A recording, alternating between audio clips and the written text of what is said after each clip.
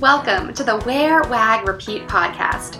I'm Tori Mystic, here with my dog Lucy.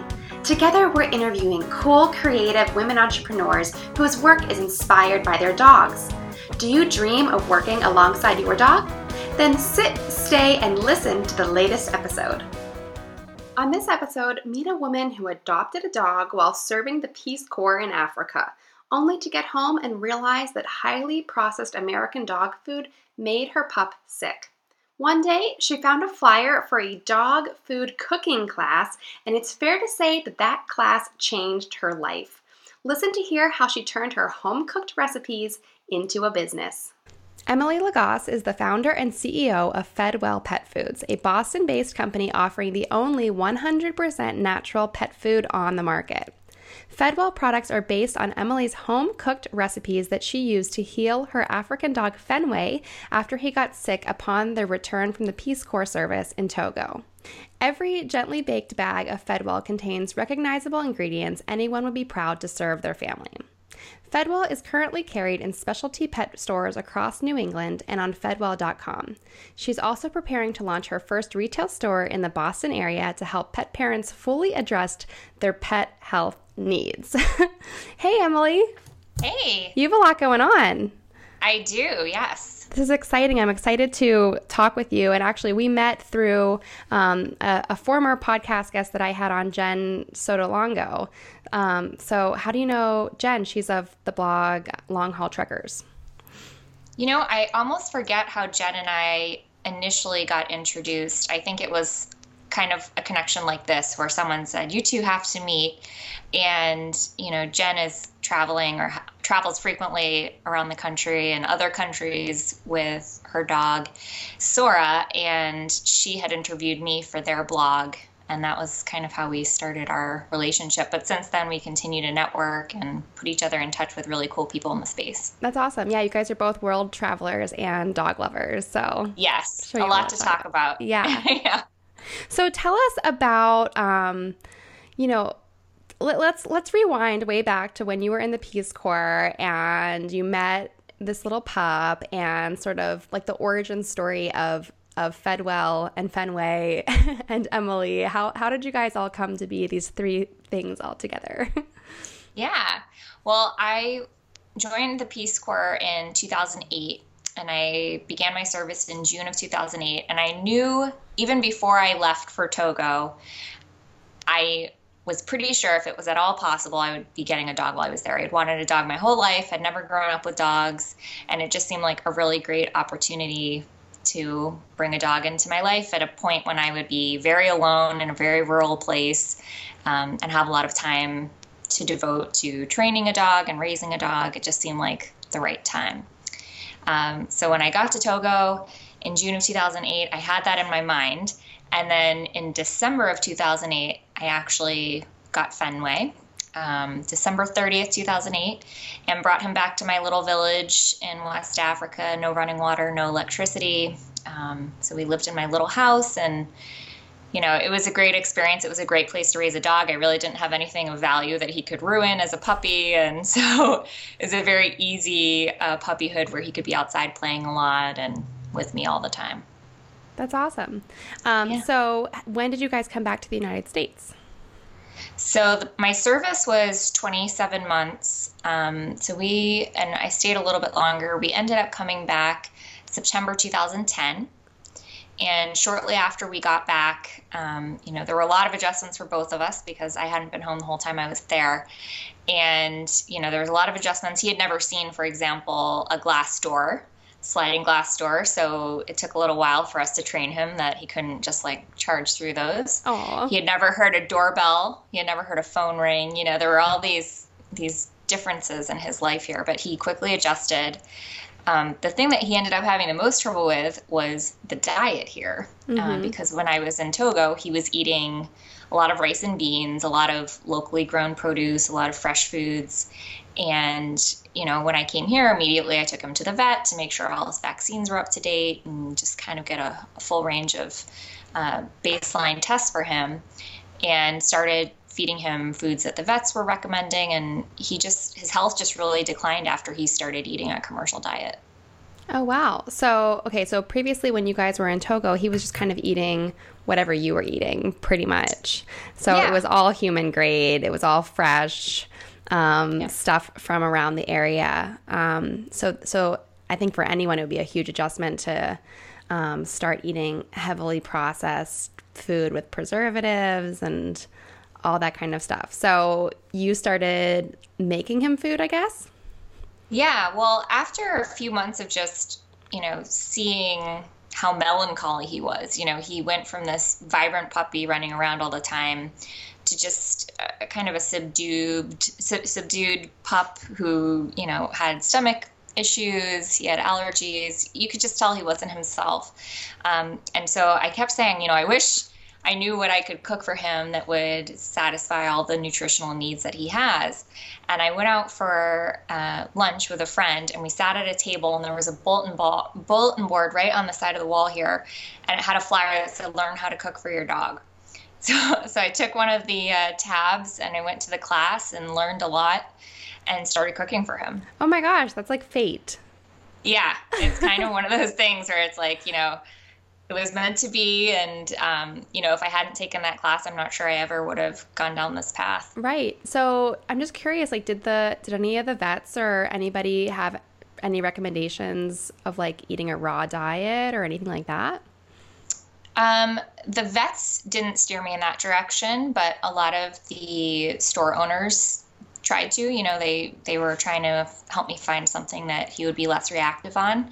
And I did try raw diets. I tried dehydrated diets, I tried frozen diets, I tried baked diets, extruded diets. I mean, I tried them all. But unfortunately, it just, at that time, it was not what was right for him. He just wasn't doing well. Right. And I think that like right now you can hardly go on any kind of dog website or blog without hearing about raw food. Like that is one of like the hot topics right now. And like, I almost feel like people talk about it as like it like will solve all of your problems. Like every day will be sunny and gorgeous if you just feed your dog raw food, but it doesn't work for everyone.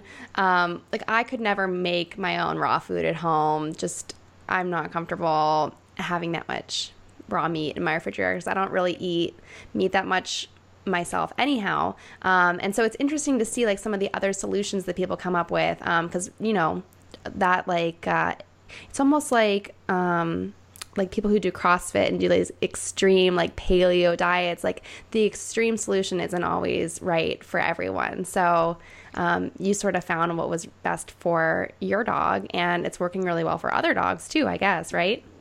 Yeah. I would say any kind of diet like that is hard to sustain for either people or dogs. But you do have to find a diet that fits with your lifestyle and the way that you want to care for your dog and checking in to monitor their health. And, there are diets out there that work for different dogs better than others for sure. Yeah, sure. So, okay. So you came up with this food, you took this class and Fenway started to feel a lot better. And so why did you decide that you wanted to like start a whole entire business and feed every dog in the world? Well, it wasn't overnight, that is for sure. So it was a slow progression. I started cooking for him myself. I got really into the whole science of it because it's not, a lot of people will write me and say, well, I cook my dog chicken and rice. And I'd say, well, I think your heart's in the right place in terms of trying to cook for your dog at home, but there are a lot of nutrients that dogs need to get. So if you are cooking at home, it's important to rotate various protein sources and vegetables and really make sure that they get the full broad range of nutrients that they need. I just learned a lot through that experience of cooking at home. And also it was incredibly difficult to plan all those meals and buy all of the produce that I need and cook it all and separate it all and freeze some and keep some in the fridge. It was a lot of work. And through that experience, maybe 6 months later, Fenway's doing great. I really believed in what I was feeding him. And, other people started asking me, what do you feed your dog? Why is Fenway doing so great now? What changes did you make? And through my conversations with people at dog parks and parties, realized that, people really ideally would love to feed their dog in the way that I was feeding them, but didn't have the time or resources to do it. So when I realized that there really was a need there, I started thinking, well, how could I kind of scale up what I'm doing in my kitchen to feed more dogs? And, I looked at all different kinds of processes. I looked at like, oh, well, I could go to a commercial kitchen and do what I'm doing in my kitchen at a much larger scale and try and sell that. I could make a dehydrated product. I could, try all these different things. But what I really ended up on was I really wanted to focus on making what I put out as close as possible to what I was doing in my kitchen. And the only way that I found that I could do that was by baking my product. Because I also found that people really wanted a shelf-stable solution. I think as we were talking about lifestyle and dog food diets, it's tough to have fresh food for your dogs all the time, especially if it requires refrigeration and portioning, and having this dry product, a shelf-stable product that has an ingredient label very similar to something that you can make at home that you just need to scoop and measure was very attractive to people. So that is what I ended up putting out there. Hey there, sorry to interrupt, but I'd love to see what you're doing while you catch up with the Wear, Wag, Repeat podcast. Take a screenshot of this episode in your podcast player or snap a selfie with your earbuds in and share it to your Instagram stories. I'll keep an eye out for mentions and would love to give you a shout out from my own account. Okay, now back to the interview. Out there. So how did you find like a factory or a facility that made this for you? That is probably one of the biggest hurdles in starting this company. Most dog food is extruded, and there are a fair number of extrusion facilities around the country. What does extruded mean? It's just a type of machinery and equipment. A lot of plastic pieces are made by extrusion. Pasta is made by extrusion. It looks like that Play-Doh piece, that where the Play-Doh kind of comes through this wheel and you chop it at the end and you get all the different sizes. So it's popular using for use of dog food, but it's a very high heat, high pressure, very quick process. You can make, tens of thousands of pounds very, very quickly. But for me, that wasn't the route that I wanted to go. It wasn't the right type of process to make the product that I wanted. I really wanted to focus on a baked product. And there just aren't that many places that bake dog food. So I had to explore doing it myself. Didn't have, the right capabilities to do that, as it turns out. But I ended up, what I did was I would go to the retail stores and I would look on the back of all the packaging of dog biscuits that were baked. And I would call the companies and I would say, do you have your own facilities or does someone else bake this for you? And sometimes they would tell me and sometimes they wouldn't. And I would just follow down those leads. So sometimes they would say, oh, well, we use a bakery in Nebraska. But they wouldn't tell me who. So then I would have to call the Chamber of Commerce in Nebraska and say, is there a dog food bakery in your state? And they would kind of help me figure it out. Or I would call people who made dog food packaging and I would say, which manufacturers do you ship to? Because I'm trying to find a manufacturer. So it's like you have to reverse engineer the process to find a manufacturer for you. Wow, that's really interesting. And you have to definitely be driven and passionate about what you're doing because it sounds like a lot of legwork. It's a lot of detective work. It took me, I would say that whole search and even just figuring out how to get the product made and finding someone to make it for me took a year. Wow. So, yeah. And so that whole time, did you recruit other dogs to test recipes out, or was Fenway sort of like the main taste tester for Fedwell? How did you figure out what kind of recipe you were going to produce when you did finally find someone to make it? Well, Fenway's always been the number one taste tester, always will be. I did, especially at first when I was kind of trying to figure out what format to make the food in and what protein source I wanted to go with, I would make these little samples at home and use a dehydrator and bring them to dog parks and events and test them out and take surveys. But because it was such a palatable product, because it was real food and it was minimally processed, 100% of the dogs loved the food, which is kind of unusual.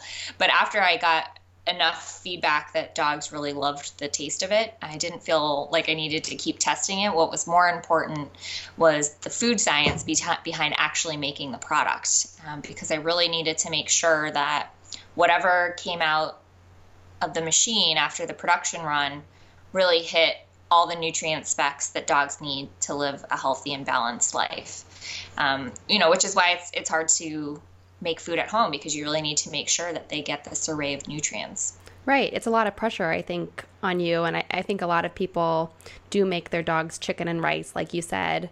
And maybe that's okay if they're sick for a day or two, but that's not enough for them to have a healthy life for long term. So, so it's definitely nice to have a product that you can just scoop out. Yeah. I mean, I like to guide people to think about their dog's diet in the way that they would think about their own. So, we feel best when we eat a variety of foods, different nutrients coming from different sources, and the higher quality produce and the less processed it is, the better we feel and the healthier we feel. And you can apply that same logic to your dogs too. Right. So I think in addition to just food, you're also now exploring supplements and kind of like whole body wellness for dogs. So tell us a little bit about that, because my dog, I've always had Labradors, and so everyone, is always recommending glucosamine, chondroitin, and I've always kept my dogs on stuff like that. But it seems like there's just so many different supplements on the market that are designed for all sorts of different benefits. So how did you go about coming up with something like that? Yeah, well, it really was through feedback through a lot of customers and a lot of potential customers who would see me on a TV show or hear about the food from a friend and would call and write and say, my dog has XYZ ailment. Is your food going to help with that? And after talking to so many people about so many of the issues that they were experiencing with their dogs or cats, it really helped me understand that, vets were really great at diagnosing the issue and prescribing necessary medications, but that people were struggling with, what else can I do? How else can I further support my pet? And to your point, maybe, glucosamine may help your certain breed or prevent certain issues, but then it's a matter of, well, which brand do I buy and how much am I giving? Mm-hmm. And can I trust this company? Is this safe for my dog?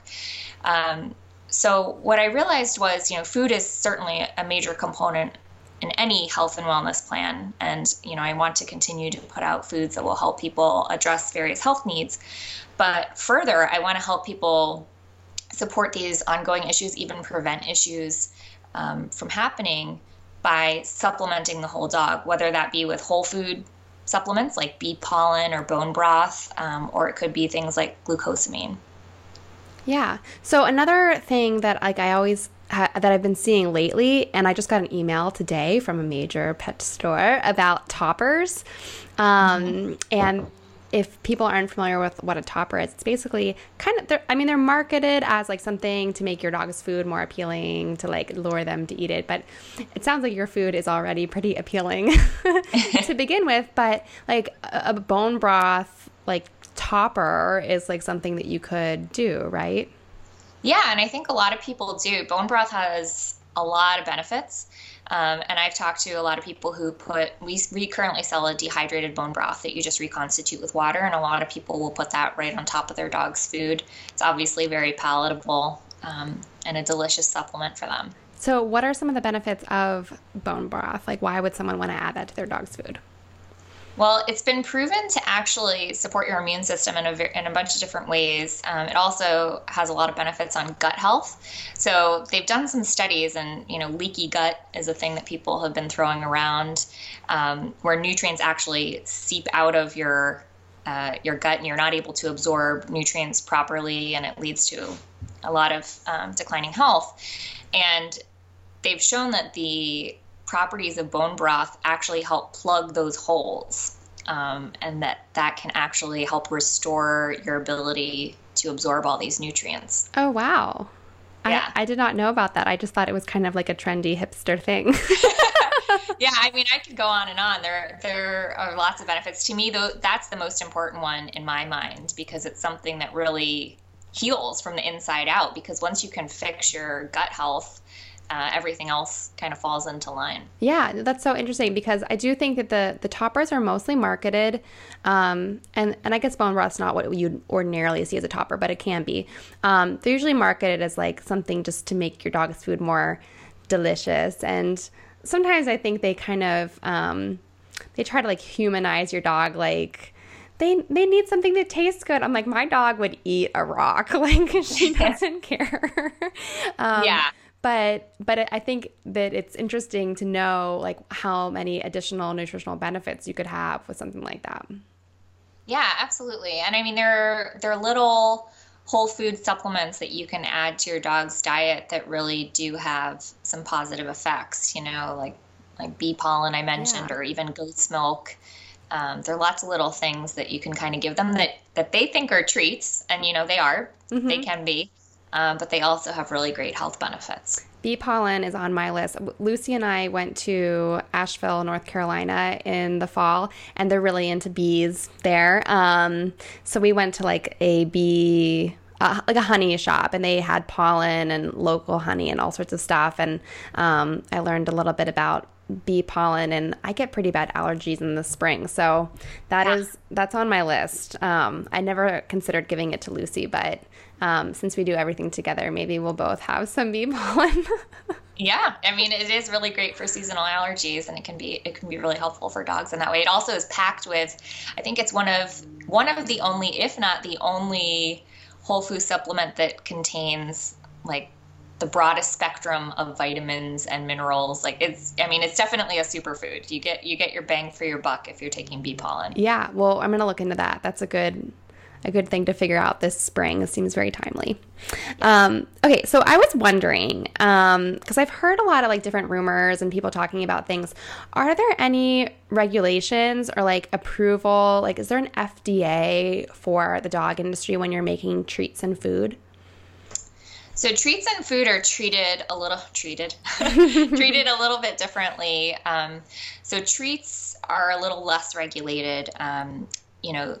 It also varies by state, but in general, people can make treats in their home and sell them in retail and in farmers markets. And really, with both food and treats, the biggest obstacle to getting a product made is actually making sure that you are hitting all of your labeling requirements. So if you notice on the back of any dog food bag, you'll see the ingredients listed and the guaranteed analysis and the calories and feeding instructions. So those are actually things that, anytime you're making packaging or product, you have to keep those things in mind, and you actually have to get those approved in various states.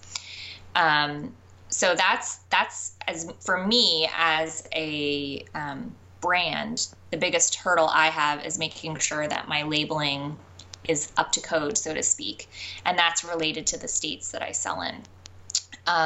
But other than that, facilities, I haven't made the food myself for sale, but it is tougher to do that, and I haven't pursued it myself, but I would imagine it is tougher to run the kind of facility that you would need to make food for sale like that. But all the facilities have to be USDA inspected, and it fits certain health codes, and also depending on where the food is sold, if you sell out of the country, they also have to follow different regulations. So there are a lot of checks and balances in places to make sure that food is made in a safe way, ingredients are stored in a safe way. I know our food doesn't leave the manufacturer until it gets tested for salmonella. So there are safeguards in place at these facilities to make sure that the food is prepared in a safe manner. But really, from a brand perspective, as a company, obviously my biggest concern is making great products, but also making sure the labels fit all the requirements. Yeah, that's interesting. It's interesting and good to know if someone is interested in pursuing something down this path. Like the label details are very important. Yes. Yep. Okay, so let's, we're kind of getting near the end here, but I don't want to end before we talk about Fenway some more. We talked about him a little bit, but I want to hear more. like, do you know what kind of dog he is? I know that he is just a wild African dog, but or not wild, but maybe he is a wild man. I don't know. He's a little wild. I was actually just looking behind me because he's right. Oh, okay. He's right Oh. So he's like a medium-sized dog. Yeah, he's about 30 pounds, and 27 pounds. So he, I don't know what kind of dog he is. I know Basenjis are a very popular breed in West Africa and Africa in general. He's probably part Basenji. When I look at pictures of him as a puppy, next to pictures of Basenji, I see a lot of similar features. I know he also has some of the characteristics of Basenjis. Like Fenway rarely barks, but if the phone were to ring, he would start howling. And Basenjis are also very quiet, but also howl for certain noises. He's definitely a hunter. If people look at pictures of him, they think if they just see his face, they think he looks like a corgi, but he's actually taller than a corgi. Yeah, and he's a little different coloring. Yeah, so and he has the white tip tail, and it's hard to know exactly what he is. I probably should get his DNA tested and see if we can dig a little deeper. But definitely a herding breed. And because of where we were in West Africa, it's hard to know exactly what he was because there weren't really any purebred dogs there. No, so he's a mix of all sorts of things. So yeah. What is your favorite thing to do together? That would be walking in the woods. Mm-hmm. Fenway loves to run in the woods. That's his favorite. If it was just the two of us every day walking in the woods, any season, any weather, that's his favorite. He just likes to be off leash and sniffing all around. And so coming from Africa and then moving to Boston, what did he think of the snow?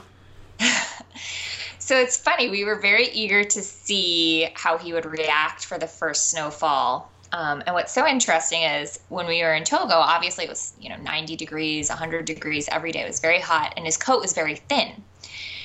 And so when we moved here in September in the fall, I kept thinking like, oh, we're going to need to get him a jacket, because he was even shivering in September when we moved here. I mean, I was too, but I felt more badly for him.